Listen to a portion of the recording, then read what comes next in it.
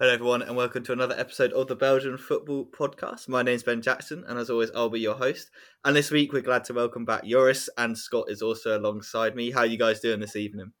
Hi guys, hello everyone. Welcome Yeah, back, better than Joris. 2 weeks ago for sure. And saw some cracking goals this weekend, so all good. Of course, we also had some sad moments. Will go now again, I guess, already.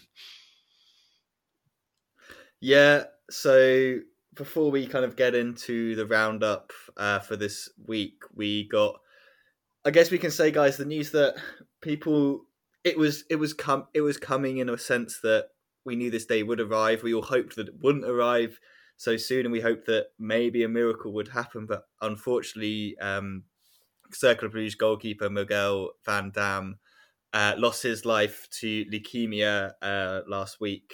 At the beginning of the week, it was announced. I think it was Tuesday or something, and I don't know. It just kind of everything kind of just felt really low at that point.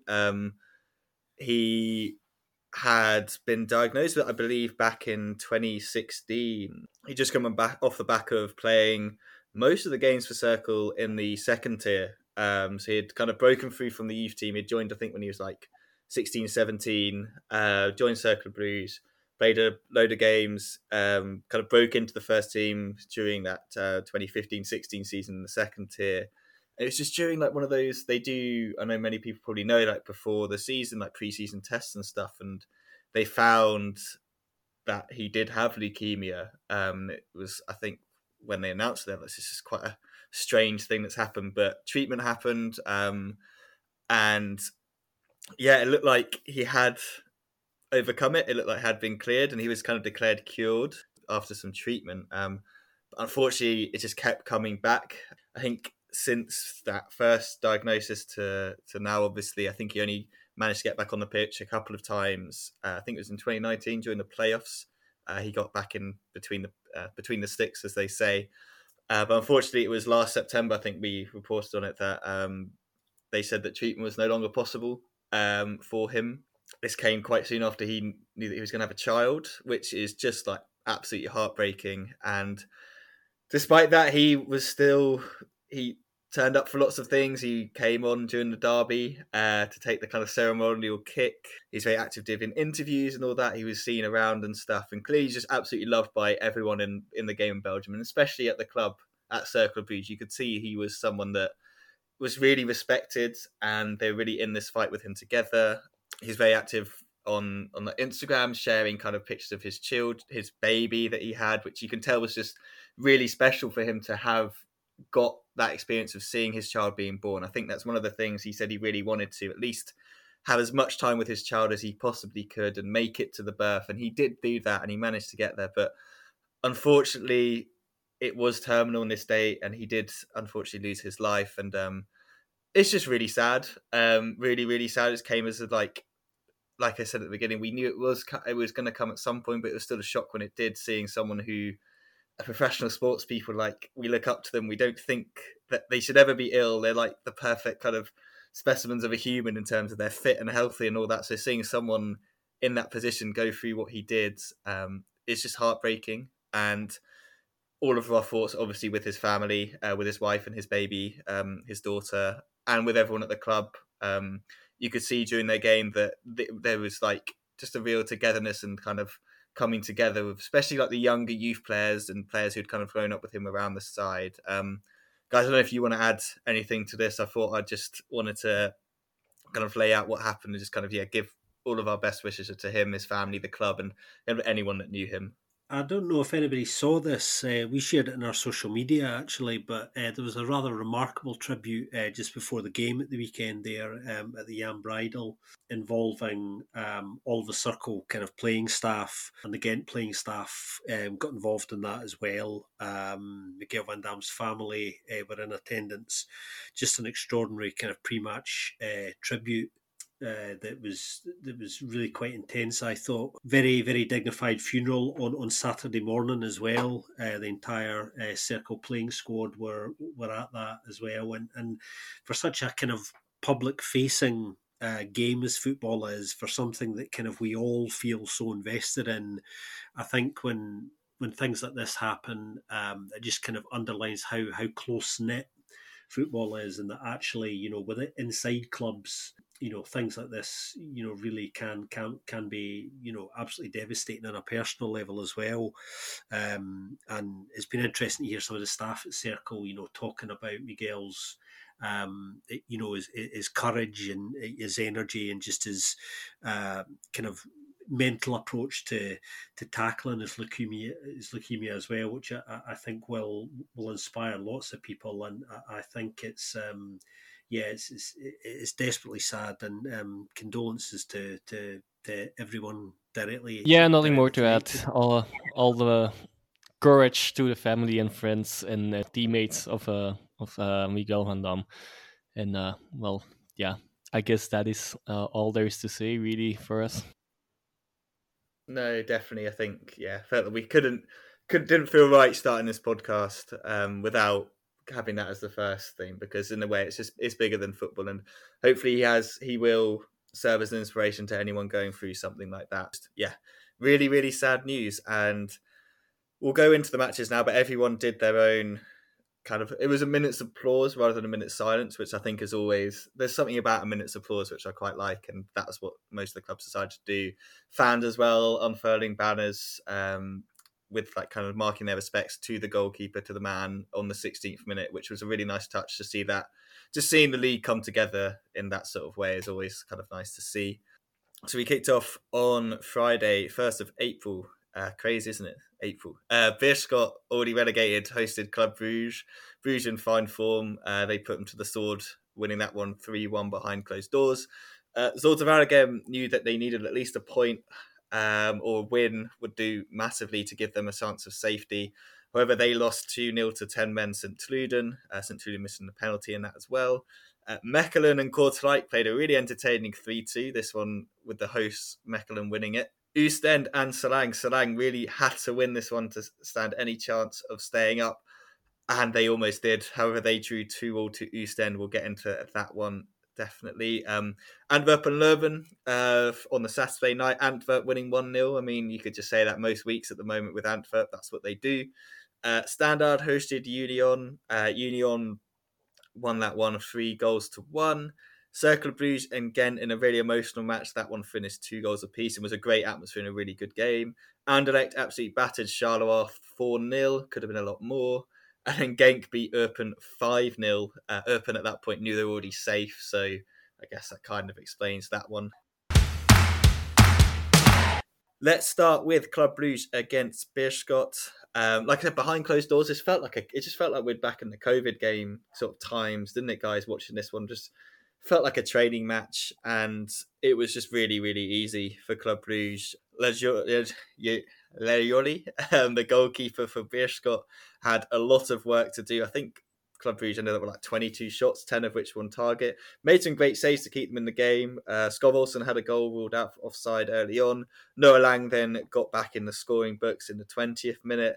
Matt Ritz then stole one off of Skov Olsen. Skov Olsen with a shot from the edge of the box that just hit Matt Ritz and went in. I don't know if you get an assist for that. It probably did. Van Aken then assisted Charles de Ketelaar. They'll never have an easy goal to score after Van Aken did all the hard work to set him up there. Plethora of more chances for Club Brugge. Jack Hendry made a return. He's been kind of left on the bench by Schreuder since he came in, and he thought, you know what, there's another Scottish player on the other side who I'm going to give a little bit of a boost to. So he gave away a penalty, took out Jan van den Berg in the box. Lawrence Shankland stepped up 60th minute to put that one away. And that was it. Really, Beerschot didn't really threaten. Club Brugge just kept going. Comfortable win. They ended up with like 72% possession or something ridiculous like that. They're on really good form, and I feel like this was a classic game of a side that is relegated, nothing to play for, in front of no fans. Just where's the motivation? And you could really see that. Whereas Club Brugge, they've got all the motivation to hunt down Union, and I guess, guys, it was quite an impressive display from them. Quite an expected win as well, of course, as you already touched on. I guess we shouldn't be spending too much time on this one. 7 wins in a row for Club Brugge now, though. And yeah, Henry, first he got the two red cards that put him out of favor at Schröder. Now he gets some playing time, and 2 minutes later or 3 minutes later, he already concedes a clumsy penalty. Well, at least he got the playing time now, but I'm not sure if he convinced Schröder then to let him play more often again as well. But we'll see about that later on. For the rest, yeah, good win for Club Brugge, but nothing unexpected, I suppose. Yeah, I think it's a kind of footballing equivalent of a lion against a mouse, really, wasn't it, guys? I mean, so utterly dominant. I think we're clubbing this game that the 3-1 scoreline doesn't really tell kind of the full story in terms of quite how dominant club were.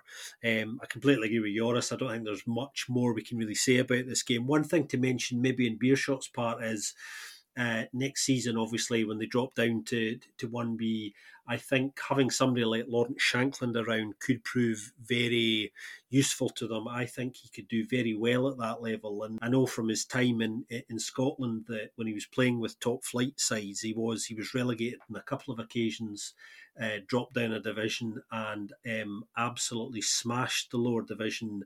And I think based on that, Beershot will certainly be hoping that he can recreate that sort of form down in 1B level. And I think he has everything about his game to do very well at that level, actually. So I can see him being a key figure in them aiming to come straight back next season. Yeah, I think keeping someone like him and then maybe refreshing the back line a little bit could do them a world of good because, yeah, defensively they haven't been great. And, yeah, just a little bit of a refresh in the squad so that if they do come straight back up, that they're not just kind of in a similar position where they're having to score a lot of goals. And they haven't been able to do that, so that's why they've ended up where they are. Club Brugge keep marching on, like you guys said, kind of expected. They didn't give us much to talk about because it was quite a routine win there. Let's move on to Saturday's game, which was St. Truden against Zultvaragem. Scott, I think you watched this one more than I did. I've only kind of seen the highlights, but for what I've looked at kind of the stats and stuff, Zulta had no shots on target, which is just criminal considering the position they're in. St. Truden, on the other hand, took a really, really nice finish from Mori Kanate to give them the lead after Christian Bulser missed a penalty in like the 13th minute, I believe, which you probably put a lot more money on Christian Bulser to put the penalties away because he has been doing that quite regularly this season. However, it was Kanate who opened the scoring, 52nd minute. Kind of ball breaks out to him midway inside the Zulta half, I'd say. He beats one man, drives a little bit further forward and absolutely rockets it into the top left-hand corner. However, they made it more difficult for themselves when 10 minutes later, Volker Janssens was sent off. Despite that, still, Zulta couldn't find a way through, couldn't get a shot on target. And Rocco Leeds with a really, really nice finish in the 90th minute, curling it kind of from left-hand edge of the box into the top right-hand corner. And yeah, another win for St. Truden. They're really putting that kind of pressure on to try and get into the playoff too. 3 wins on the bounce for them.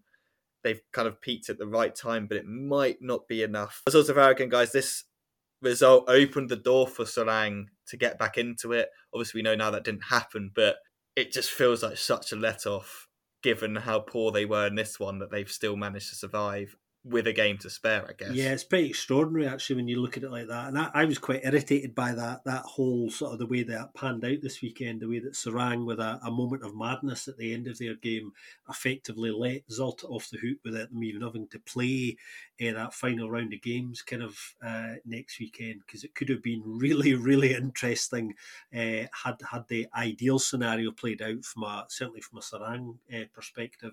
Zulta in the first half were just dreadful actually. Created literally nothing and actually didn't look interested at all. I mean, they are normally quite slow starters in games. That goes without saying. But their first half was non-existent, is the way to describe it. To be fair, they were better in the second half. They upped the tempo and kind of tried to have a go, marginally better. I mean, St. Truden were so much better of the two sides throughout the entire game here. A bad penalty miss from Brules actually. Really, really nice height for Bossett, an easy save for him. And we don't often compliment VAR, but it was VAR that actually picked up the pen here and spotted the handball And it was a good example of VAR's application for a change. We haven't seen too many lately, but that was definitely one. Big Mori Kanate with a really nice strike. And I just want a second shout out to Mori, actually. I don't know if anybody spotted, he was wearing one black boot and one white boot this week, a kind of yin and yang of football boots, which I quite liked. And the cameras were picking that up quite a lot. There was a lot of chat about that. But yeah, St Truden bossed this game actually, and often they like to work themselves into games to the Canaries, but actually they were really. They were kind of grabbing the bull by the horns and trying to set the pace, which was nice to see because obviously they have a playoff spot to fight for, and we'll see what happens the way results pan out next weekend. But it might happen. Yeah, it might. them, Again, I don't think I can add much on this game. I haven't watched too much of it myself, but yeah, indeed, it's Sint-Truiden with a deserved win. It's worth mentioning as well, actually, for those who don't know, that actually St Truden are on their best run of form since 1965, which is an extraordinary stat. Absolutely extraordinary. So Bernd Hollerbach, is and now I saw a nice stat as well. Again on Konate, it's quite extraordinary as well. That as a central defensive midfielder, he completed the most dribbles of all, 6 out of the 6 attempted dribbles as well. So that he really had an outstanding game. I guess he deserved his praise this week. Yeah, I can talk about Mori quite a lot. I've been a big fan of his for a long time. You're right, for a player who quite often is a holding midfielder. He likes a forward run and he likes to play offensively, and I think that's why he's a good player actually, because he's got a number of facets to his game. So yeah, big shout out for Mori from I think all three of us this week, guys. Yep, 100%. Yeah, I think he's been really good this year in the midfield. I think he's done a really good job. And I think they've missed him when he's not been in there. I don't think they've got a similar player that can do the same sort of role as him. They tried Chris Durkin, not quite the same in the sense of what you guys said in terms of like not just the physicality he brings, but the technical ability with the dribbling and kind of that breaking between kind of lines of midfield and stuff like that, dragging them up the pitch, which is quite important. So yeah, shout out to him. He's had a great season and potentially might have a little bit more football to play, but we'll see how that pans out with the next week's matches kind of going down to the wire in that sense. Let's start with Oostende Seraing, because that does have a link to this game, and then we'll go to the Mechelen-Kortrijk one. Obviously, these two games taking place at the same time. Massive boost for Seraing in this one was before kickoff announcing that Abdi Jallo was back. The Gambian's been out injured for basically the last couple of months since getting injured during the AFCON tournament. He hasn't been able to feature at all for them. But he came back into the side, and 7 minutes in, he'd already kind of left his mark on the game. Morgan Poati with a fantastic ball in between an Oostende defence that was quite happy to let runners just run off them all afternoon. They were punished this first time. Abdi Jallo then rounded Sherpen and put that one away. And they just had chance after chance after that. Bernie had a couple of chances. Mikatadze had chances. Maziz had chances. But in kind of typical Seraing fashion, they weren't able to find the back of the net. And then probably one of the funniest own goals I've seen for a while in the 39th minute. I think it's a cross from... Is it Ambrose or Ugahide? Capon, one of the guys on the right-hand side, puts it in, and poor Ibrahim Cisse has absolutely no one around him. He's under zero pressure, but just lashes it into the back of his own net. And like Deitch is just like, what is going? I'm never going to reach that. And he just like sticks it in. It was a great finish from him. Really, really good finish, but it just felt like a typical relegation threatened side where it's like, you've done so well this game, and then you just shoot yourself in the foot near the end of the first half. Because to be honest, Oostende were not great. Seraing wanted the ball more. They looked like they wanted to win the game, whereas Oostende didn't. I didn't really feel like that. I felt like defensively they were all over the place. I think that might talk a little bit more about this at the end of next week's episode about kind of where Oostende need to go, because I was looking at the squad during this game and kind of the tactical layout and everything like that. I was like, this just doesn't. There's this off balance. There's no balance in this team. Like, who's got what role. Like you've got a very attacking left-sided winger in Sakamoto. Then you've got Brett Capon, who's a right back being pushed further forward. He's also played right centre back during this season. So like, do you want them to both attack? Do you want to do similar roles? Like Ambrose as well and Albanese come in. Like it just seems very disjointed, and there's no clear kind of identity that you had under Blessing. Like you knew what people's roles were, you knew who was there to do what, and I just don't think they have that. I think that showed in this game. Thankfully for them, Seraing would just keep shooting themselves in the foot, like I said. Seraing did take the lead again, just basically 10 minutes into the second half. A ball to the back post that falls to Mikatadze after some poor defending, and he puts it in. Really, really needed goal, and like at that point, you're thinking you just need to play solidly like they have been. Like Daniel Apare all afternoon was fantastic for them on the right hand side, tackling, getting the ball forwards, kind of doing the hard yards, putting in some good crosses, creating chances. I thought he was excellent for them. He kind of was involved in this goal with the cross to the back post. However, 91st minute, Morgan Prati then gets himself sent off. And he gets sent off from the bench for like kind of complaining because poor old, I think it was Dislam or Dabila, one of those two. I think Dislam handballs it as the ball is being crossed in by Oostend in the 91st minute. And initially it's not picked up, but Oostend know it's a penalty. Like you could just tell their players are like, you'll go to VAR. Like kind of telling the ref, you're going to go to VAR and you're going to give us this penalty. Like they were absolutely convinced. And Seraing were baffled. Like the management seemed very baffled, and I couldn't work out whether they were baffled because they thought like maybe a foul had happened initially beforehand, because it's an obvious penalty. His hands are so far away from his body when the cross comes in, smashes him straight in the arm. He's blocked the cross with his hand. It's a stonewall penalty. And yeah, Max Gay steps up 93rd minute, puts it away, and that's Seraing's kind of last chance of being automatically safe gone. Definitely in the playoffs. If they can finish, they have such a good chance in these playoffs. They've been there last year. They've got a similar squad, so players have experienced it. They know kind of what to expect from the playoffs now. So they're actually looking in decent shape for it, but very frustrating that they haven't taken it down to the wire because they really should have in this one. Yeah, I think that's the thing, isn't it, guys, as far as the playoffs concerned for them? I think it's, it is just finishing their chances. I think it was last week when me and Ben were chatting, we talked about or touched upon the fact that they have the worst XG differential in the league. So they do create the chances. They just, aren't taking enough of them, and to such an extent that it's really hurt them. And obviously going into a 2-leg playoff situation where the winner takes all, then there's no second chances. They have to take some of those chances if they're going to preserve their status.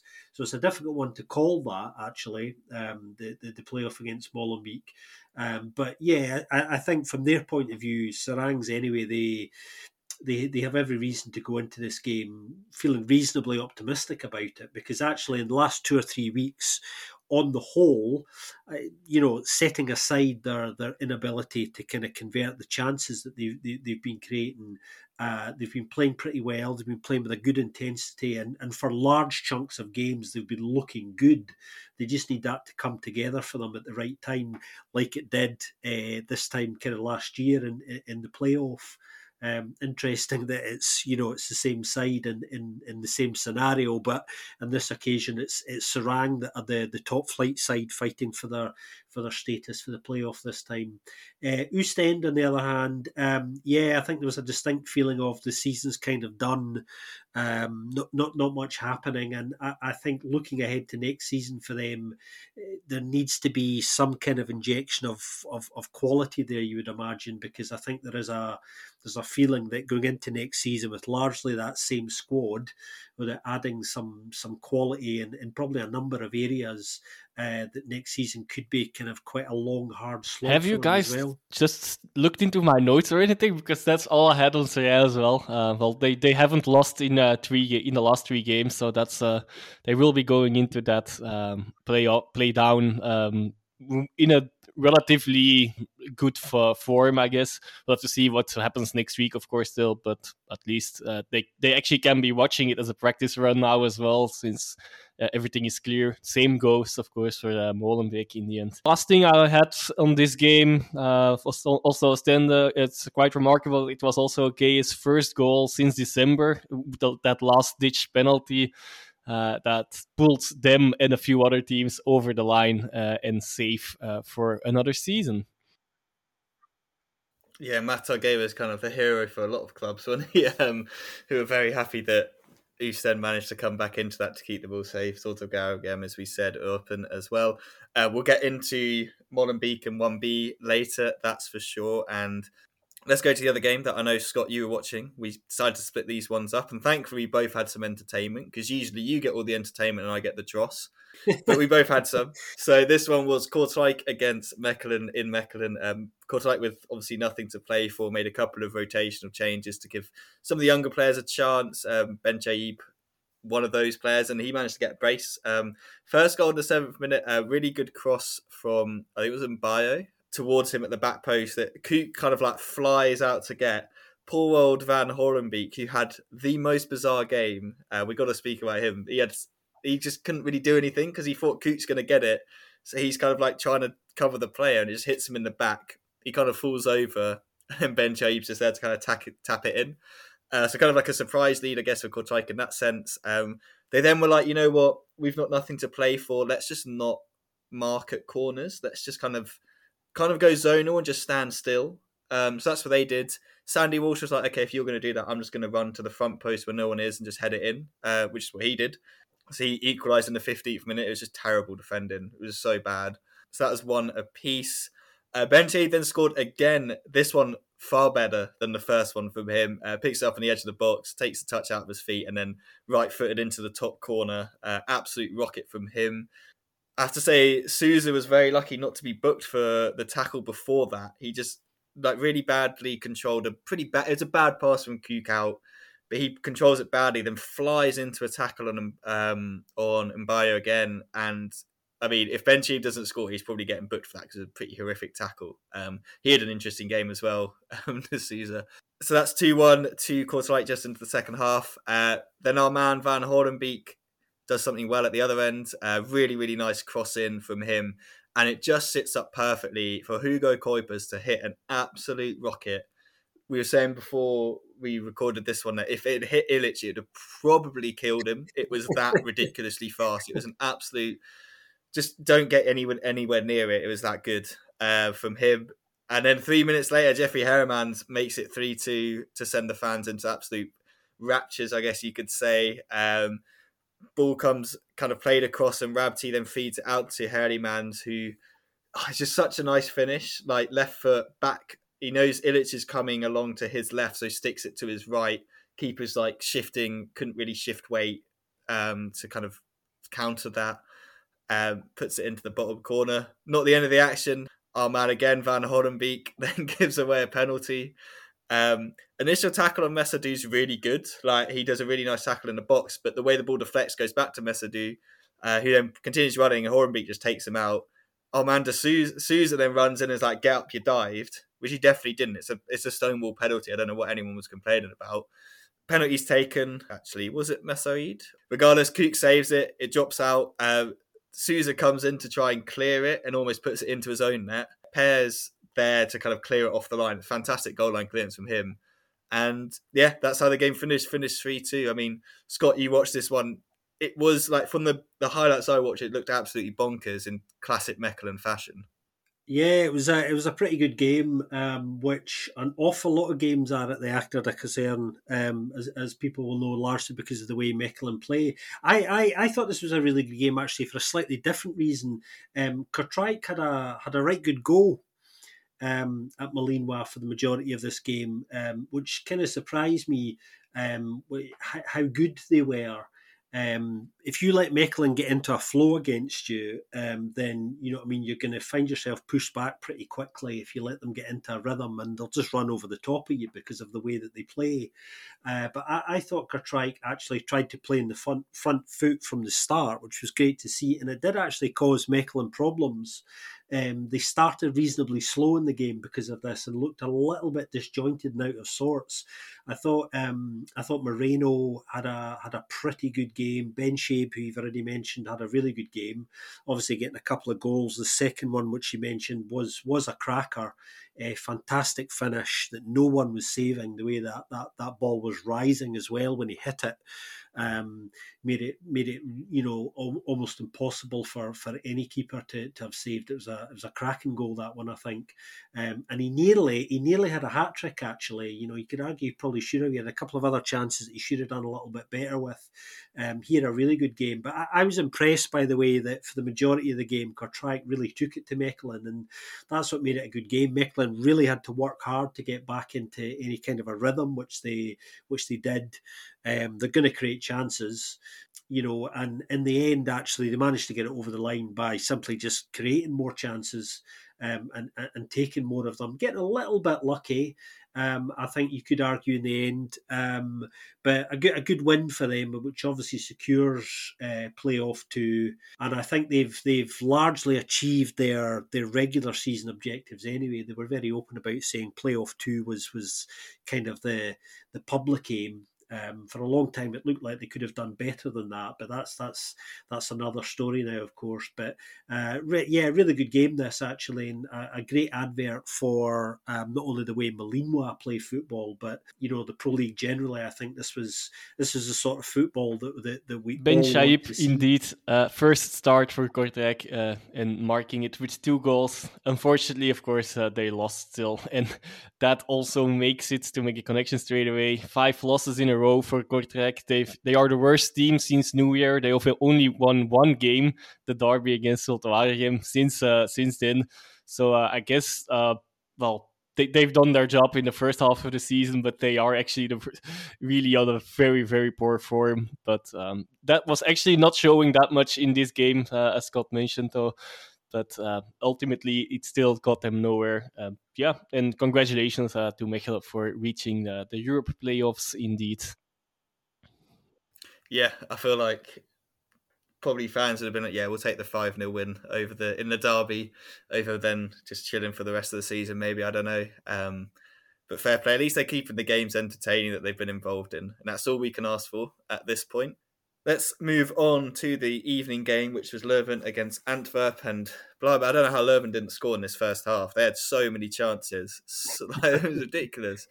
Butte made so many saves. I think in the end they had 16 shots, Leuven, and I didn't score any of them. I don't know what was going on down the right-hand side for Antwerp, but the amount of space that was there in those wide areas for Mertens or one of the other kind of attacking players to move into was just ridiculous.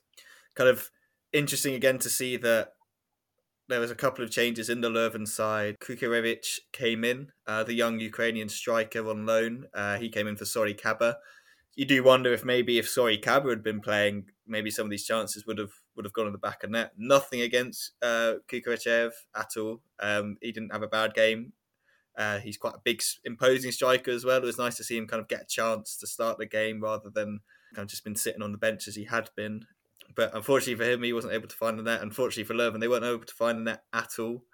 And I mean, you would not have put any money on this man who did eventually break the deadlock, being the man to break the deadlock, given the amount of attacking players on the pitch. But big Abdoulaye Sek broke the deadlock in the 39th minute. Set piece comes in, bobbles around a bit, and he's there to kind of poke it in. Does a little baby celebration as well with the ball underneath. I think Antwerp did improve in the second half. I don't know what it was. Everything looked really difficult for them in the first half, getting to play, and Leuven would I feel like Leuven do this quite a lot against the bigger teams. They start really quickly and they just come straight at the block, straight at you. Unfortunately for them, it hasn't kind of turned into results against these teams. They're just not clinical enough. They're not efficient with their chances enough. And against a side like Antwerp, we know that they'll just stick it out. They're good at just kind of sticking it out. They're winning games 1-0. They're able to grind out these games and get the win where they really need it.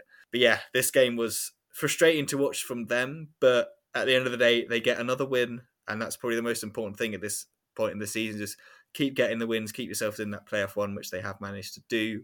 But for Leuven, I mean, they've been exciting to watch when they do this, but it's kind of like a what if they'd just turned some of these good performances into wins, maybe they'd have had a chance at playoff 2 come the end of the season. It's definitely like a typical game for both sides here, I guess, for this season. That's you could just show this game and you will know how both these teams' seasons went. Leuven definitely should have scored, and then Sek doesn't even barely know how he gets the ball in at the other end. And then Antwerp pulled out, and Buté has been really crucial again for them. So a shout out to him. Other things to mention, Antwerp are now with other results certain of the Champions playoffs. Is now the third team that is certain of participating in that one. And what else? It's more like a suspensions news. So Verstraeten will miss 2 games. So also the first playoff game already because of a yellow card suspension. And Buda will miss next week's game against Cercle Brugge, which is already a bit less important since they already secured these playoffs now, of course. Although if they want to do something in these playoffs, they will still have a good go next weekend. It must be a source of some frustration, guys, that Leuven haven't managed to pick up more games, points rather, at home this season. They've put in some really good performances at home, particularly against the bigger sides, and not really being rewarded for their level of performance. So that's something that kind of continued very much with this game. I do wonder with Antwerp, we've talked a lot about, them getting results over the line without particularly impressing or even entertaining, more to the point. I think the sort of underlying, I don't know if discontent's the right word, but sort of the intrigue that we've been talking about for a number of weeks now at the Bossel is a factor in this. More than actually anything that kind of Prisk's doing in a technical sense with the side, because it must have an influence somewhere. Interestingly as well, the Antwerp fans having some intriguing anti-Overmars demonstrations. Some of you might have spotted the inflatable penis in the away end, which was a reference to you-know-who. So it was nice to see the fans doing a little of what I talked about last week when me and Ben were talking about this controversial appointment, about how important it is that Antwerp fans voice their opposition to this, both during games like that, but also more directly to the club. It was nice to see it being picked up, I think. Hopefully, as I was saying, that, they're able to take that more directly to the club's hierarchy as well. But that was definitely more for the media's benefit. But it was nice to see. But yeah, they've achieved the main objective. Playoff 1, and we'll see how they get on there. I, like you, both expect a coaching change in the summer. I'd be very surprised if Prisk was still there. We've touched on that as well a few weeks ago, and I think they really are just waiting now. I think the new sporting director, changes that completely as well, because obviously Brian Prisk is a new boss in Mark Overmars, and yeah, that's a major factor in how this will play out. But yeah, objective achieved, and I feel for Brian Prisk, actually, as I was saying last week, because he's achieved the objective, but yet may still be sacrificed for a further objective 1 or 2 steps down the line. Yeah, it is going to be interesting in the summer. I mean, it'd be interesting to see if it feels like Mark Overmars is going to survive all this kind of like sponsors pulling out and stuff like that, which is just, I mean, yeah, we kind of said it probably would happen, wouldn't we, last weekend? But also, we didn't tell them to take an inflatable penis before that. If it sounds like me and Scott were like, yeah, let's do that. That's not what we said. There's other ways of protesting these sort of things. You don't have to do it with a massive inflatable penis. There's probably more direct ways of doing it than that. I mean, it's going to be an on-running story continuing throughout kind of the next couple of months and over the summer. And it depends how much, if there's no pressure added, then he's just going to stay in and he'll pick a new manager. Yeah, I don't think Brian Prisk will be there. I get what you're saying, Scott, about that he has achieved the objectives and stuff like that, and maybe given some more time, but I feel like it hasn't felt good around the club in that sense, around him being the manager and stuff like that, to the point where I think for his own sake, he may be like, I've done the best job that I feel like I've done I'll just walk at the end of the season as well. I'll be happy to go somewhere else, but we'll see. We'll obviously keep everyone updated with what happens there. I'm sure a position that Antwerp fans would much rather be in would be the one at Union Saint-Gilloise in. I'm sure every club in the league will be in the position they're in at the moment. They travelled to Liège to face Standard Liège, and really, really nice opening goal from them, from Teddy Tuima. A little bit of a deflection off Sissako, who had probably one of the worst international breaks you could possibly have, scoring an own goal and getting sent off for Mali in the World Cup qualifications. And for this one to deflect off him into the net, he must have just been like, I've got no luck at all. Kind of like a corner comes in, headed clear to just the edge of the box, and the first time technique from Tuima, who's been fantastic. He himself had a decent international break, grabbing a goal from Malta. However, that man Moussa Sissako, with the only shot on target for Standard, did get them back into the game. Kind of deflecting around the edge of the box, comes off a Union player. He stood miles offside, but it doesn't matter because of who it came off. Sticks it in like a pure striker, I'd have to say. It was a really nice finish, and maybe he's the answer to their striking woes. I don't know. Union must have been like going into half time, it's one apiece. Like, are we going to really drop points here against a side that we probably should beat because they've got absolutely nothing to play for? But to be fair to Standard, it was nice to see Mehdi Kasser kind of getting on the pitch for the last time, probably in a Standard shirt after the amount of time he spent at the club. So it's quite fitting that Elsenor gave him the start in this game. I thought that was quite generous of him, quite nice of him. However, it wasn't a happy final game for him at home. Bart Nieuwkoop heading in at the back post from a set piece to make it 2-1 before Casper Nielsen finished it off in the 83rd minute with another great goal from him. And that's how it finished, 3-1 to Union. Away fans happy, players happy. Slight concern probably from the club with Teddy Tuima going off injured. We're not sure what kind of the damage is there, but hopefully it's nothing major, but it didn't look good at all. So fingers crossed that he'll be okay come playoff time. Good win for Union, keeps them ahead of Club Brugge with the kind of form Club Brugge, and they really did need to win this one. Yeah, I think there was always a feeling while I was watching this one that Union had a little bit more about them, offensively. I just felt they were going to get more chances, and they were going to get it over the line. Obviously, they had to lift it in the second half, actually, to do that. And the chances came and they took them. I had a feeling that Standard just weren't going to be able to hold out, to be honest. And it's difficult because when Union are kind of bearing down on you like that, and admittedly they've not been obviously at their best over the last few weeks. They've been doing enough to pick enough points, obviously, to keep their noses still in front at a point where, albeit the gap has reduced, it's enough to be able to go into that and have Dante Van Zier come back in and hopefully be able to go up that another level again. For those final kind of playoff games. Interestingly, Felice Mazu saying just this week publicly, for the first time anyway, that yes, it's on. We're going for the big one. We want the big one. It's kind of come late. We obviously know that privately. That was the stated aim a long time ago, as early as the autumn. The squad were having conversations around that. We know from some of our contacts that was the case, and you could tell because of the way they were playing that was the case. They're very well motivated and man-managed side. But yeah, I always felt Union had a couple of extra gears in them to get the result here, which they did. And Standard, just their seasons petered out. Interestingly, the new owners were at Slesen.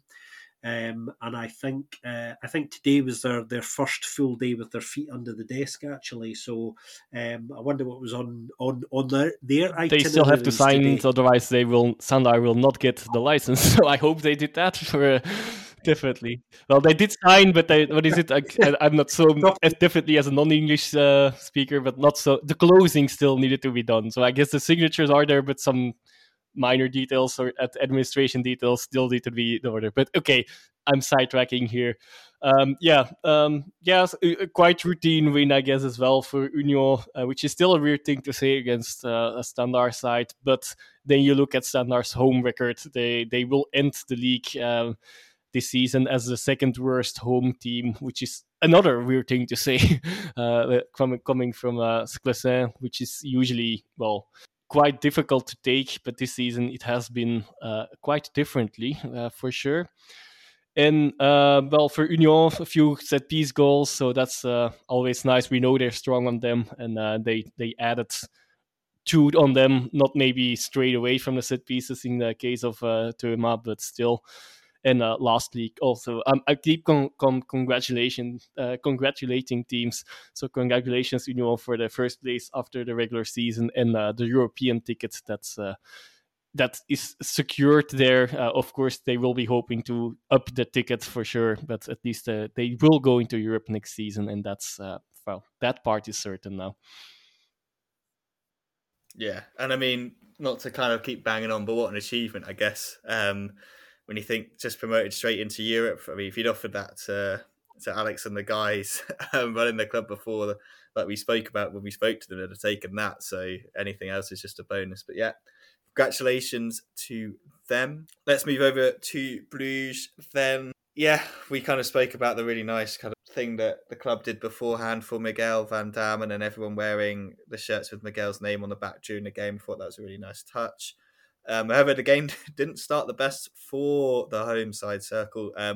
Ghent taking the lead, Tarek Tissoudali, who else on the 3rd minute, putting them ahead. However, Thibaut Sommers equalised almost straight away at the back post from a set piece. Touch and go with VAR as to whether it was offside took a long time to check, but however it was given, and that meant it was 1-1. However, Ghent then took the lead again. This time the other striker, Laurent de Potzer, celebrating his new contract with a really nice easy tap in for him at the back post. In between that, chances for both sides, really, really up and down game. Wallerson made some really good saves for circling goal. Been impressed with him since he's come in for Didion. I think he's a decent shot stopper. Not bad everywhere else. Yeah, good, bright young keeper. Circle pushed into the second half. We go. Circle pushing, and it was Thibaut Sommers again. That man in the 81st minute getting the equaliser, and the celebrations just kind of summed up the day for Cercle. Both times that Thibaut scored, straight to the bench, all the players around each other, holding up the goalkeeper top for Miguel Van Damme. Very emotional day for them. Someone who let the emotions get the better of them a little bit was on the other side in Hulsager. He's breaking on a counter-attack, kind of cynically taken down by Leonardo Lopez. I don't know what he's complaining about with this red card, because as Lopez comes over the top of him, he just kicks out. Hulsager just kicks out him, gets him in the head. And it's it's an obvious red card. Referee's seen it, everyone's seen it. Straight away, red card. He's complaining about it. I just don't see what the complaint is, to be honest. I mean, no, it's a cynical foul from Lopez, but it's a sort of foul that happens all the time, and you have to be kind of composed and not let it get to you, and to then just kick out someone while they're coming over the top of you just seems a bit stupid. Despite having 10 men, Cercle weren't able to break them down and find the winning goal. Finished 2 apiece. Entertaining game. For Ghent, is actually not the best of results given the kind of race of playoff 1, and we'll get into what Anderlecht did just after that. Means they now drop out into 5th position. Anderlecht leapfrog them into 4th given their win. So I guess, guys, before what we knew happened with Miguel Van Damme, looking at this game, you were like, well, Cercle don't have much riding on it, so there's not much in it. But that all changed with the news that we had, and you could tell that this was a game that meant so much to them going into it.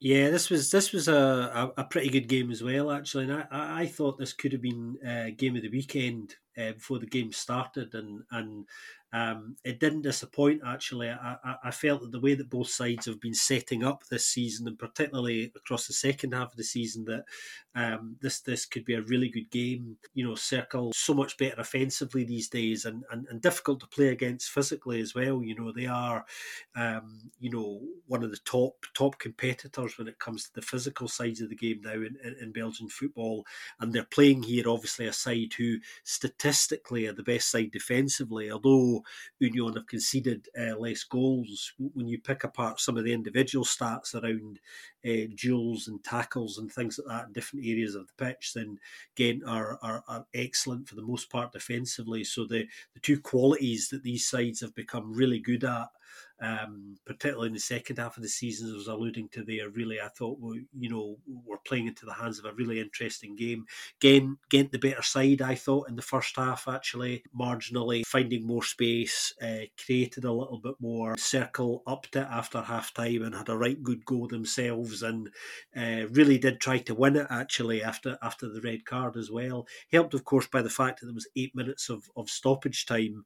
When you see that going up and you're playing against 10 men, you think, okay, let's have a right good go here. And everybody was shooting from every possible angle, to try and get their moment of glory. But yeah, a good game this, actually, and I really enjoyed it. And I think it was interesting to hear Dominic Talhammer a few days ago in his pre-match press conference talking about the impact of Miguel Van Damme's death had on the squad, and the atmosphere in training, and he wanted to emphasise that the only thing they could really do in a positive sense was to go out there and be professional and to play their best football.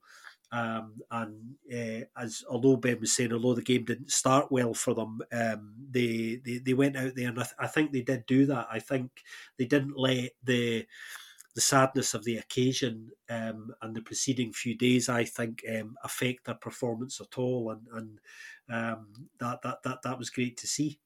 Yeah, it's a bit unreal that they had to play like a day after the funeral of their teammate, but Cercle definitely did well and honored him that way. I suppose Somers scored twice out of only 3 shots on goal for Cercle. I know this doesn't tell the whole story because they had a lot of near shots on goals and a lot of chances outside of that, but still, that's quite efficient from those shots on goal for sure.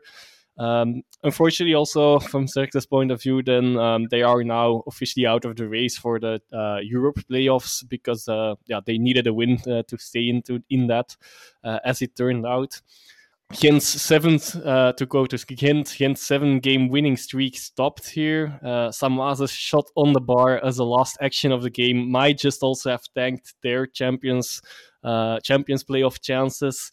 Of course, we'll still have to see how that turns out. It's one of the big question marks for next weekend still. More worrying news for them is, of course, that Vadis got injured. It might not be a coincidence that their first half was really good and the second half was a bit less good, or at least they let Cercle get more into the game. Since, as I've touched on that a lot already, Vadis is so crucial for them, and let's see how it goes with his injury this time. It's not the first time, and let's see how it goes. I'm also stressing this because, of course, they have a big game coming up outside of the league in the cup final in just a few weeks' time. Also, Julsager now got suspended. I guess we'll have to see what the extent will be. The 2+2 games is asked, so 2 games straight away and 2 games. Well, if he does something, if he gets another red in the foreseeable future, we'll have to see, because I'm sure Gent will appeal that and try to get that down. But that are things to consider for the cup final already as well. But I'm sure he won't be there for the last game already as well. Also, they have 2 important games to play really in the upcoming weeks that will define their season, maybe even. Yeah, no, 100%. And I think if Vadis isn't there, that is a massive loss for the cup final and kind of the run-in next week, because when he's there, he's just so important to everything that happens. And obviously when he's been injured, they still have managed to kind of play well, but they are a much better team when he's there and on song. Let's talk about the team that leapfrogged them then in Anderlecht. And I don't know, I found it was quite funny. Just a couple of hours before, a Dutchman was performing well in a sporting event, much to the displeasure of Belgian fans in the Tour of Flanders. Mathieu van der Poel winning was not to everyone's liking. A friend of mine sent a video. He was at the Tour of Flanders, and let's just say the crowd was very silent around the big screen when that happened. However, in the capital, a Dutchman in Joshua Zirkzee was putting in a much more happier display for everyone in the Lotto Park. They absolutely smashed past Charleroi in this one. 4-0 could have been a lot more. Will Downing on the commentary was like, I think there was a point where Charleroi had an attack and someone misplaced the pass, and even he groaned. He just like, I want to see something that's a little bit more equal. And yeah, I can understand that from Will. It was just a classic. It was just like, oh, come on. Like, even as a commentator, you have to say it. But fair play for that. It was, yeah, a very dominant display from Anderlecht. Kwame had a couple of chances early on. Finally did get his first one after a rare mistake, I guess, from Herve Coffey, and made a couple of good saves before this, but a little bit of kind of faffing around with the ball when kind of came to the back post, not really gathering it properly. Fell to Yaviscaran, who, rather than shooting, teed up Kwame, who put it into the back of the net in the 20th minute. After that, a couple more chances for Anderlecht, more saves from Coffey. Went in at halftime, only 1-0, too much to everyone's surprise. Then that man, Joshua Xerxes, finally got on the score sheet. Really, really nice finish into the far corner after being released. Amuzi then came on. He got a goal in the 79th minute. A nice finish from him. And then Murillo also got in on the act in the 86th minute to make it 4-0. Could have been a lot more. Again, another injury worry with Rascaran going off early in the midway through the first half. And Ashimiru obviously being injured as well for Anderlecht. Thankfully, I know, Scott, you spoke about this in the WhatsApp group and we kind of had a chat. Like, Olsen and Cullen were really good to start the season and through most of the season. And Ashimura came in for Olsen when he was injured and kind of excelled and kind of took the spot from him, which I guess as a coach is one of those great things where, like, you put in a player, you hope he can do well, and then he plays so well that you can't drop him. But you know that in your back pocket, you've got that player that you've relied on previously to come in. So Olsen came in and I guess that partnership was back together again, so not the worst thing that could happen, but Ashamu was playing really well. Obviously, with the cup final coming up, they want to have him back. Charleroi still can't beat top teams, but this was a great performance for Anderlecht, wasn't it? Yeah, I think I don't think, technically anyway, I don't think there is a side in the Pro League who, on their day when they're really up for it, have the quality of passing and movement that Anderlecht do. They're very difficult to play against when they're playing like that. And actually, they played Charleroi off the park, I thought, really. It's not so much that it was poor from Charleroi, it was more about how good Anderlecht were technically. I thought they were absolutely excellent. Everybody linking up really, really well. And such an important time of the season for this to happen as well, with everything kind of peaking and with the cup final coming up. Wisely, Versharan coming off to protect him. I think he felt a tweak, I think, in his thigh muscle when he was on international duty as well. So it's kind of been a hangover from the training sessions around that, I think. That obviously he's been aggravated a little bit, but wisely they're protecting him, and I think we would all have done the same. But yeah, Anderlecht I thought were fantastic, and I really enjoyed watching them. And it's interesting because I think sometimes it takes them a while to get in their groove, and the first sort of third of the season was a bit slow and sluggish for them, as a large chunk of last season was. But they have definitely found a recipe and a consistency now, and are starting to play really well again. And I think that is partially down to that settled lineup. I was saying to you guys, wasn't I, before the game, that I thought that starting 11, in my view, actually had proven to kind of be their strongest generally over the course of the season, and it turned out that way with a fantastic performance. That second goal, Xerxes' goal, is just absolutely beautiful. 2 passes, less than 10 seconds, and it was in the net. It was just absolutely sumptuous football, and Big Vinny Company had a pretty big smile on his face on the touchline for most of that game, and I can completely understand why, because they were great to watch this weekend. Yeah, you guys said almost everything I wanted to say. Or actually, you did actually even say everything I wanted to say. But I'll just back up with a little stats then, I guess.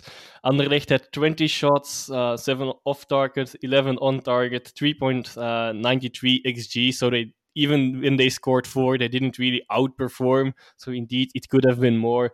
And also, to stress that on the other side, Charleroi got 1 shot, a blocked shot from outside the box, amounting to a total of 0.07 XG throughout the whole game. So really a totally dominant performance of Anderlecht, and illustrating that with these numbers as well. Yeah, it was just, complete domination.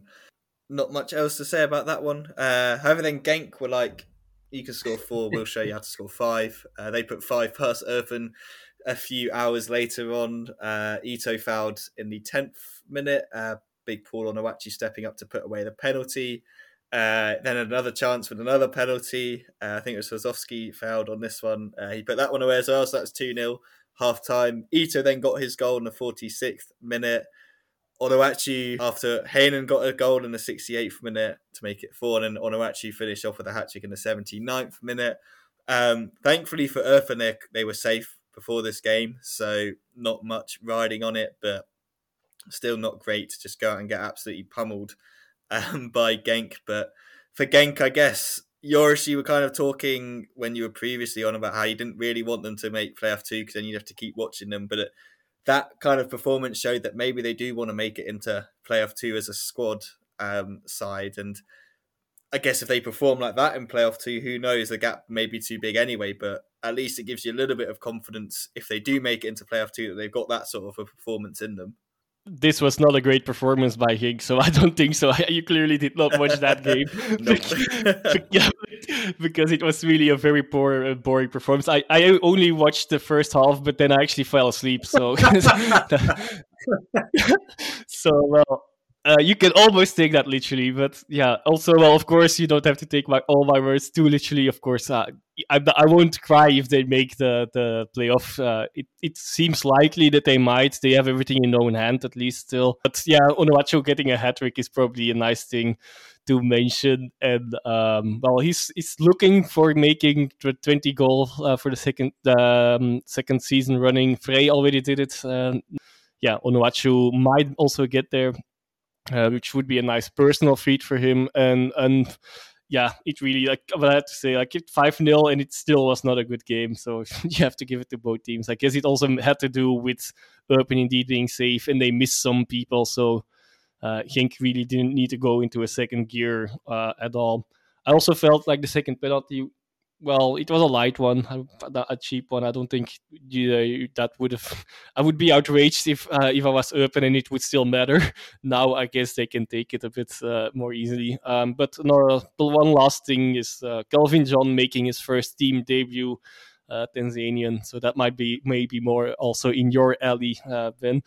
And well, Nemeth also got a few more minutes, so that's good. And yeah, Oyen getting a start and an assist. But he was not great in the first half, the part that I've watched. But yeah, I'm glad that they won. They're glad that they scored 5. But really, like, if the 4-0 from Anderlecht was way better than this one from Genk.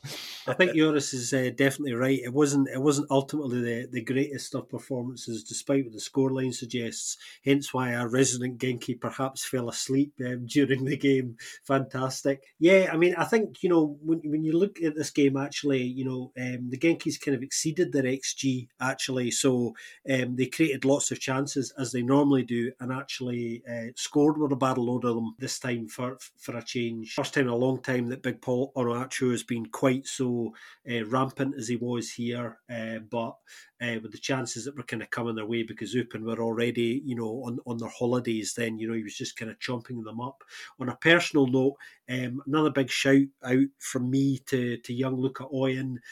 Great to see him getting another start. Absolutely outstanding young player. He's got a huge future ahead of him, and I just love seeing him getting starts because I think I love him.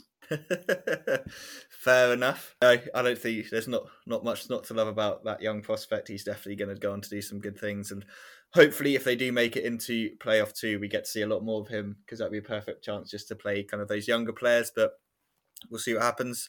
We will also we'll look ahead to the games that are important coming up a little bit later on. Firstly, we've actually got a reasonable amount of news to go through. We'll start with the Beneliga. To most people's delight, that's dead in the water now. I think after we spoke about it, we did keep kind of giving the kind of caveat that the Dutch sides had to agree, and they haven't agreed. So that's that for now. The kind of no surprises there. Authorities and that. Yeah, I mean, it was always going to happen, wasn't it? And they've kind of said that we're going to go and look at how we can make Belgian football more competitive and better and stuff. And it's like, just focus on that to begin with, maybe. But let's see kind of what comes out of that. I don't think we really need to talk about it much because it's dead. So it's kind of like, that's good. I don't think any of us are really fans of it coming in anyway. And I'm sure by the sound of it, neither were the Dutch clubs. So let's kind of see what other stuff they come up with kind of ideas, and we can kind of talk about that. Then we'll speak about 1B and the news that came out of there in a little bit when we go to Scott. We do have, it hasn't been completely confirmed by the club yet, so kind of take this with a little pinch of salt, but it looks like Yves van der Hag is going to be given a new deal with Oostend. We spoke a little bit earlier about kind of the club and like the situation in terms of revamping the playing squad and stuff like that, but initial reaction to that, guys, do you think it's the right decision to make, or do you think it's just going to be another case of halfway through the season, Yves will be out of a job again? Well, it's interesting. The Oostend fans that I've spoken to are not excited by this news, and the general feeling that I've kind of got from the fans I spoke to is that actually they would like to see a change because they don't feel that the way the side's playing is going to be enough to, you know, have a dramatically positive impact on how their season could kind of go next season either. So it's not exciting, those Kust boys that I've had a conversation with. Not surprising. I did think they would stick with Yves. I thought the temptation to do that would be ultimately too strong. Personally, I'm a little bit disappointed they didn't go for, a younger coach who's quite passionate about working with and developing young players, because we know that the model at Oostend is a club that wants to develop young talent over a course of time, which inevitably they will then sell on for profit. That's the understandable and the correct model for them to have. And I think, in all honesty, I think Yves is a good coach. There's no doubt about it. But I feel that there are other coaches in the game probably who possibly fit that model just a little bit better and could arguably get more out of the ingredients a little bit more. So we'll see what happens next year. Yeah, I agree with that. I suppose, in a sense, it's a logical decision, but it was an illogical decision to take him in the first place. So, yeah, that even it's other out with it, maybe. But since they are now safe, maybe that was already talked about then, I presume, as well, a bit. Not necessarily in writing or in a real clause, but that the option would be there, and that otherwise Van Dragen maybe would not have taken the job in the first place. I'm just speculating here, though, but I can imagine such thing happening. Well, yeah, not the most exciting appointment, but we'll see what it brings. Of course, yeah, who knows what happens for next season with Ostend. Yeah, no, I completely agree with both of you. Yeah, I can imagine you're probably right there, Joris, in terms of he'd have taken a job with the opportunity to take it on again in the following year.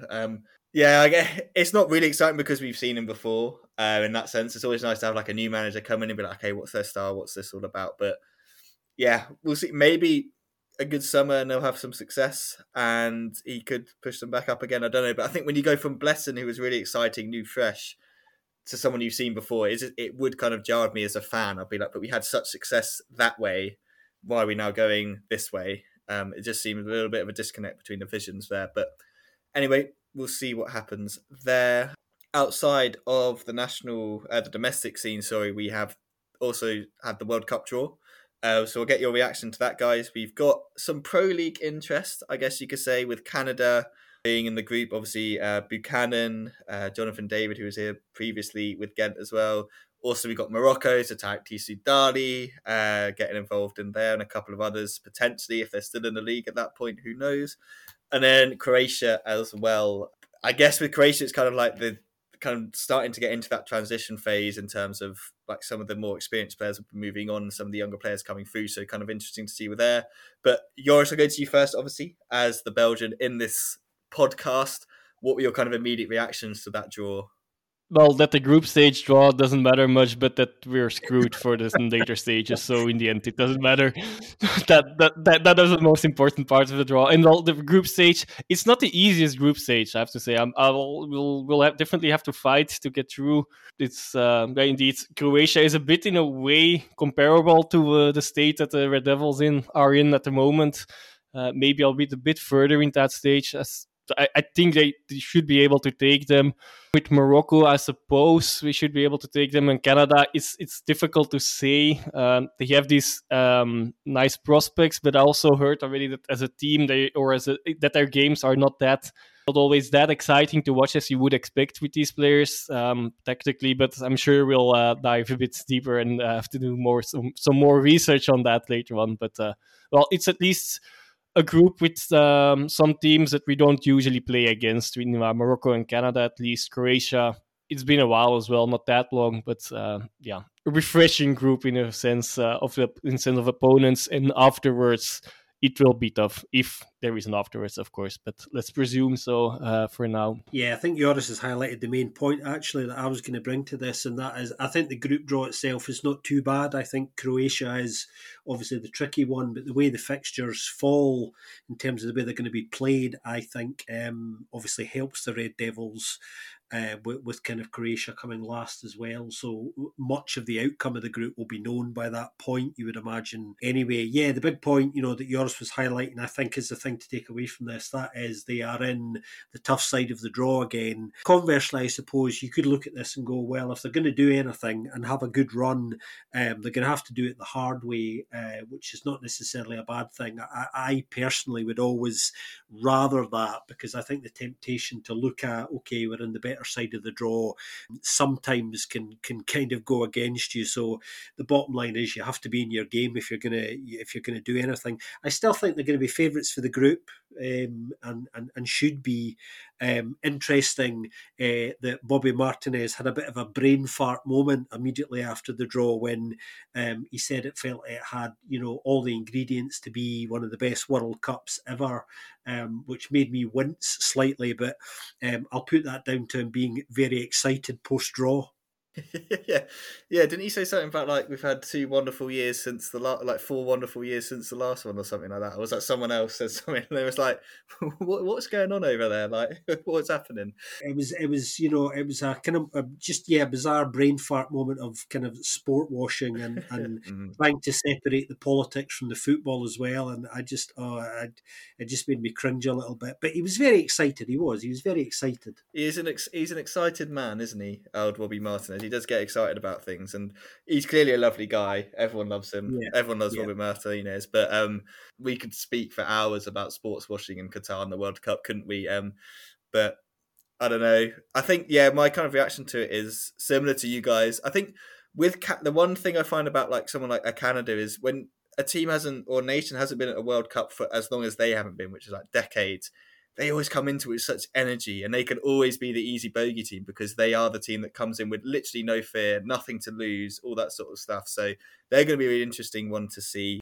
I've seen a fair amount of Morocco, and they have some really nice players technically, some really good technical players and all that, but final third has always kind of let them down when it comes to like World Cup. Like last World Cup, they played some great football, just didn't have a top end striker to put the chances away. They've got some good strikers. They've got Al-Nesri, they've obviously got Tisu Dali, who we know about, but whether that's going to be enough for a World Cup, I'm not sure.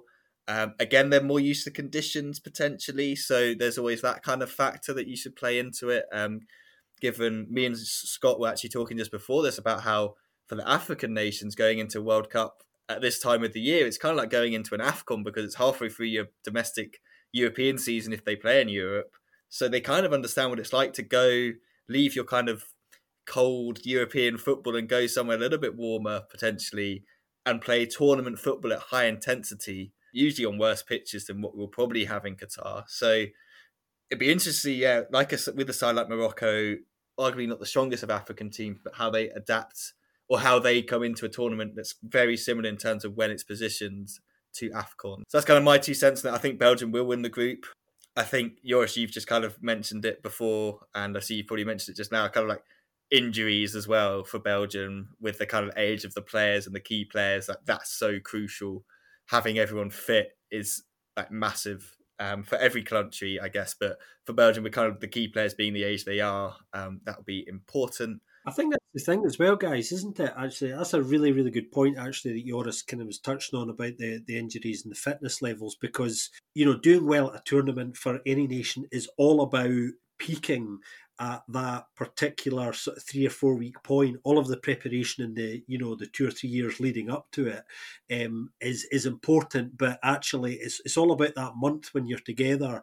And this World Cup's unique in that obviously, leagues across Europe are going to stop mid-campaign in the middle of their European winters to go and play a World Cup in an entirely different climate, and players are going to have, in a lot of cases, less than a week's rest before the tournament starts. So there's all sorts of implications for players' fitness and how this tournament could kind of pan out, which obviously can affect Belgium just as much as the other sides. But Ben's point about the African sides is a good one as well. I think they have a slight advantage, you could argue, in terms of their preparation, because there's a lot of geographical specific training that if this World Cup had been happening during the summer, which it couldn't have because of where it's being played perversely, then there would have been, extreme weather training in the build up to this, much like there was with the World Cup in America in '94. So to come into this, with no break and no specialist preparation is going to add a whole layer of complexity to this, which we'll come back to nearer the time, won't we? I'm sure. Yeah, and then again, that injury point, like there will be crazy months of schedules in all leagues around Europe, at least in the months up to that World Cup. So I would actually not be surprised if many big players will struggle in the end, even more than usual, than you would expect. Yep. Thanks, FIFA. Yeah, well, we'll get there when we get there. I guess thankfully we've got the domestic season to look forward to next year before that all happens, and we'll see how that kind of impacts and everything. One thing we do know already about next season is who's coming up. That was confirmed. So Scott, over to you for 1B and I guess the final implications. Yeah, well, 1B this weekend was full of jitters, I think. All of the top sides dropping points and losing unexpectedly in most cases, and it didn't quite pan out the way it looked like it was going to before the game started this weekend. So scores round up as usual. Lierse beat Beveren 2-0 at home in a game which we should point out was actually marred by yet more fan violence, unfortunately. Lierse fans attacking visiting Beveren fans, some of whom were hospitalised after a firecracker, exploded in the away section, which is just, kind of awful, actually. And we're going to hear more about this, I suspect. That result obviously kind of ended Beveren's season, effectively ended their hopes of being able to kind of catch Molenbeek for that playoff spot. And it's another season in 1B for Beveren. Lommel managed to win 2-1 at home against Westerlo, which is a fantastic result for them, actually. They only needed a point to guarantee their safety, but in the end they got all three because Westerlo had jitters of their own despite taking the lead in that game. Virton won 2-0 at home against Mouscron. It's amazing what happens when you're relegated and the pressure's lifted. And Denza got a very good 3-0 win in at home against Molenbeek, which was slightly unexpected as well. So the top three all having jitters of different kinds this weekend. We now know Westerlo are champions, kind of by default, not through winning, but through Molenbeek's failure to get what they needed this weekend. So we'll talk more about them soon. Molenbeek, as we know, have secured the playoff spot now and will be playing Seraing for a 1A place next season. So those two-leg playoffs take place on the 23rd of April and the 30th of April. So a couple of big games to kind of watch out for there, and that should be kind of quite a close tie, that, I think. Yeah, no, it should be a good game between those two. Yeah, the Liège thing's just like, I'm surprised that game kept going after the incident. Like, it sounds really bad, like people like hearing issues and all that sort of stuff. I feel like something like that should kind of be a let's suspend this game and come back another day potentially, or like behind closed doors it, if you know what I mean. Like, especially with such importance riding on it, given the result if it had gone to Beveren and the way results obviously went with Molenbeek losing could have had a massive implication. Obviously, you don't know whether if that incident doesn't happen, whether Beveren do win the game, but I can't imagine your fans being attacked helping you on the pitch, if you know what I mean. I feel like that would kind of mess with you a little bit, being like, well, what's going on here?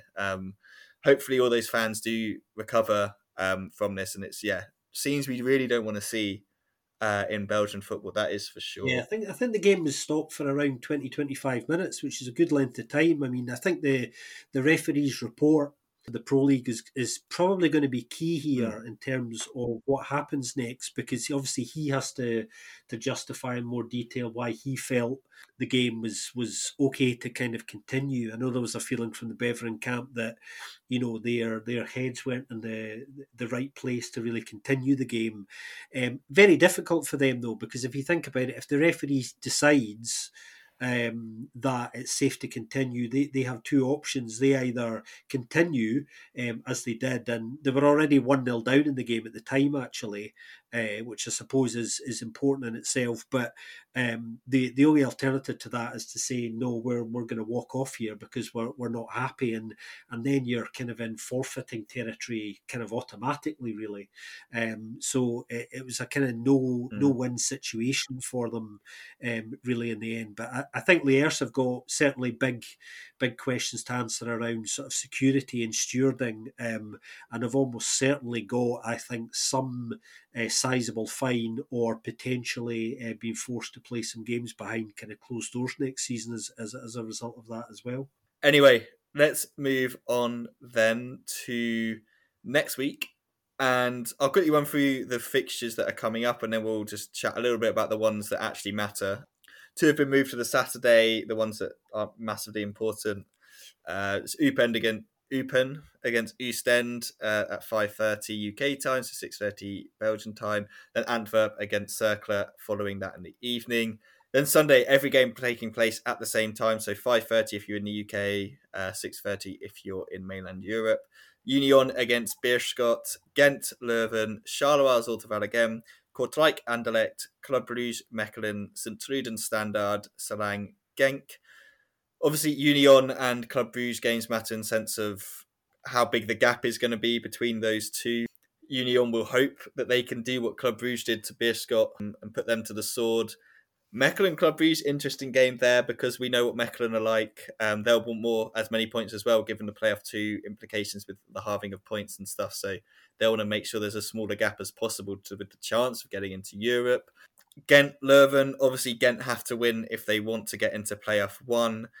They'll then be hoping that Kortrijk turn up like they did against Mechelen, but can actually get the win against Anderlecht in that game. And then we have Sint-Truiden Standard and Seraing Genk. They're kind of fighting it off with each other, but if they both win and Charleroi lose, then Charleroi are at risk of dropping out on games 1. I think I've made the mistake a billion times in the past on this podcast talking about goal difference, but it's not. It's games 1, then goal difference. At the moment, Charleroi, Genk and Sint-Truiden all on 14 games 1. Charleroi are 3 points ahead of both of those teams. But obviously, if they lose and those two teams win games 1, they go ahead there. Anderlecht and Genk also both have the same amount of games 1. So if Anderlecht draw and Ghent win, Ghent would then go into playoff 1. And obviously, if Anderlecht lose, Ghent win, they go through. But either way, Ghent have to win to have any chance. I think that's pretty much it, isn't it, guys, in terms of the ramifications for that? Quick little prediction. Do you think that this kind of, as the playoffs are at the moment, so playoff 1, Union, Club Brugge, Antwerp, Anderlecht, playoff 2, Ghent, Mechelen, Charleroi and Genk. Do you think that's going to be the final, or do you think we've got a few more twists coming? I think it'll stay as it is now. Boringly enough, I agree with that. I was hoping for some excitement. I think even if it does stay the same, I think at some point during the weekend, during these matches, something dramatic will happen. One team will either keep their position right at the very end or save themselves right at the very end from that. Of course it will. It's Belgian football, of course it will. Got to be some chaos. I wouldn't be surprised that Antwerp lose against Cercle, but they just secured it because so Anderlecht could jump above them and Ghent could equal them. But then again, this rule of games 1, is always going to be in Antwerp's favor. So, that's that kind of spice is a bit out of it now. It would be a real surprise if Charleroi gets out of playoff 2 now as well. And it's not impossible, but I don't think it will happen. No, they've got Zulte-Waregem, and I mean, the way Zulte played against Sint-Truiden, you can't imagine they're going to really turn up in that one. And with Charleroi only need a point, they should be fine. But yeah, anyway, as always, guys, thank you very much for joining me. Great to sit down with you guys. I'm away now to work out how I'm going to work my double, or in some cases probably triple screening of the games next Sunday, the way the fixtures have fallen. See you soon, everyone. Yeah, buy more screens. That's the option. Yeah, I will definitely be stealing the wife's laptop, my work laptop, all the laptops I can possibly find, and sticking them all onto some games. Anyway, there's so many games to watch. We hope you find the time to sit down and enjoy them. We don't know which ones are on Mola TV for those of you in the UK yet, but once we do, we will let you know. Hopefully some of the ones that have ramifications, not just some random games that they just pick sometimes, which can happen. Obviously, if you're outside of the UK, you can catch them on One Football app as well, if you're lucky. As always, thank you very much for listening to this episode of the Belgian Football Podcast. If you like what we do, please do leave us a review on your podcasting app of choice. You can also get in touch with us. It's at Belgian Podcast on Twitter. We're all there individually as well. I'm at benjack94. Scott is at Scott_coin, and Joris is at Joris_Beck. Alternatively, you can also email us. It's belgianfootpodcast@gmail.com. Thanks once again for listening, everyone, and we'll see you very soon on another episode of the Belgian Football Podcast.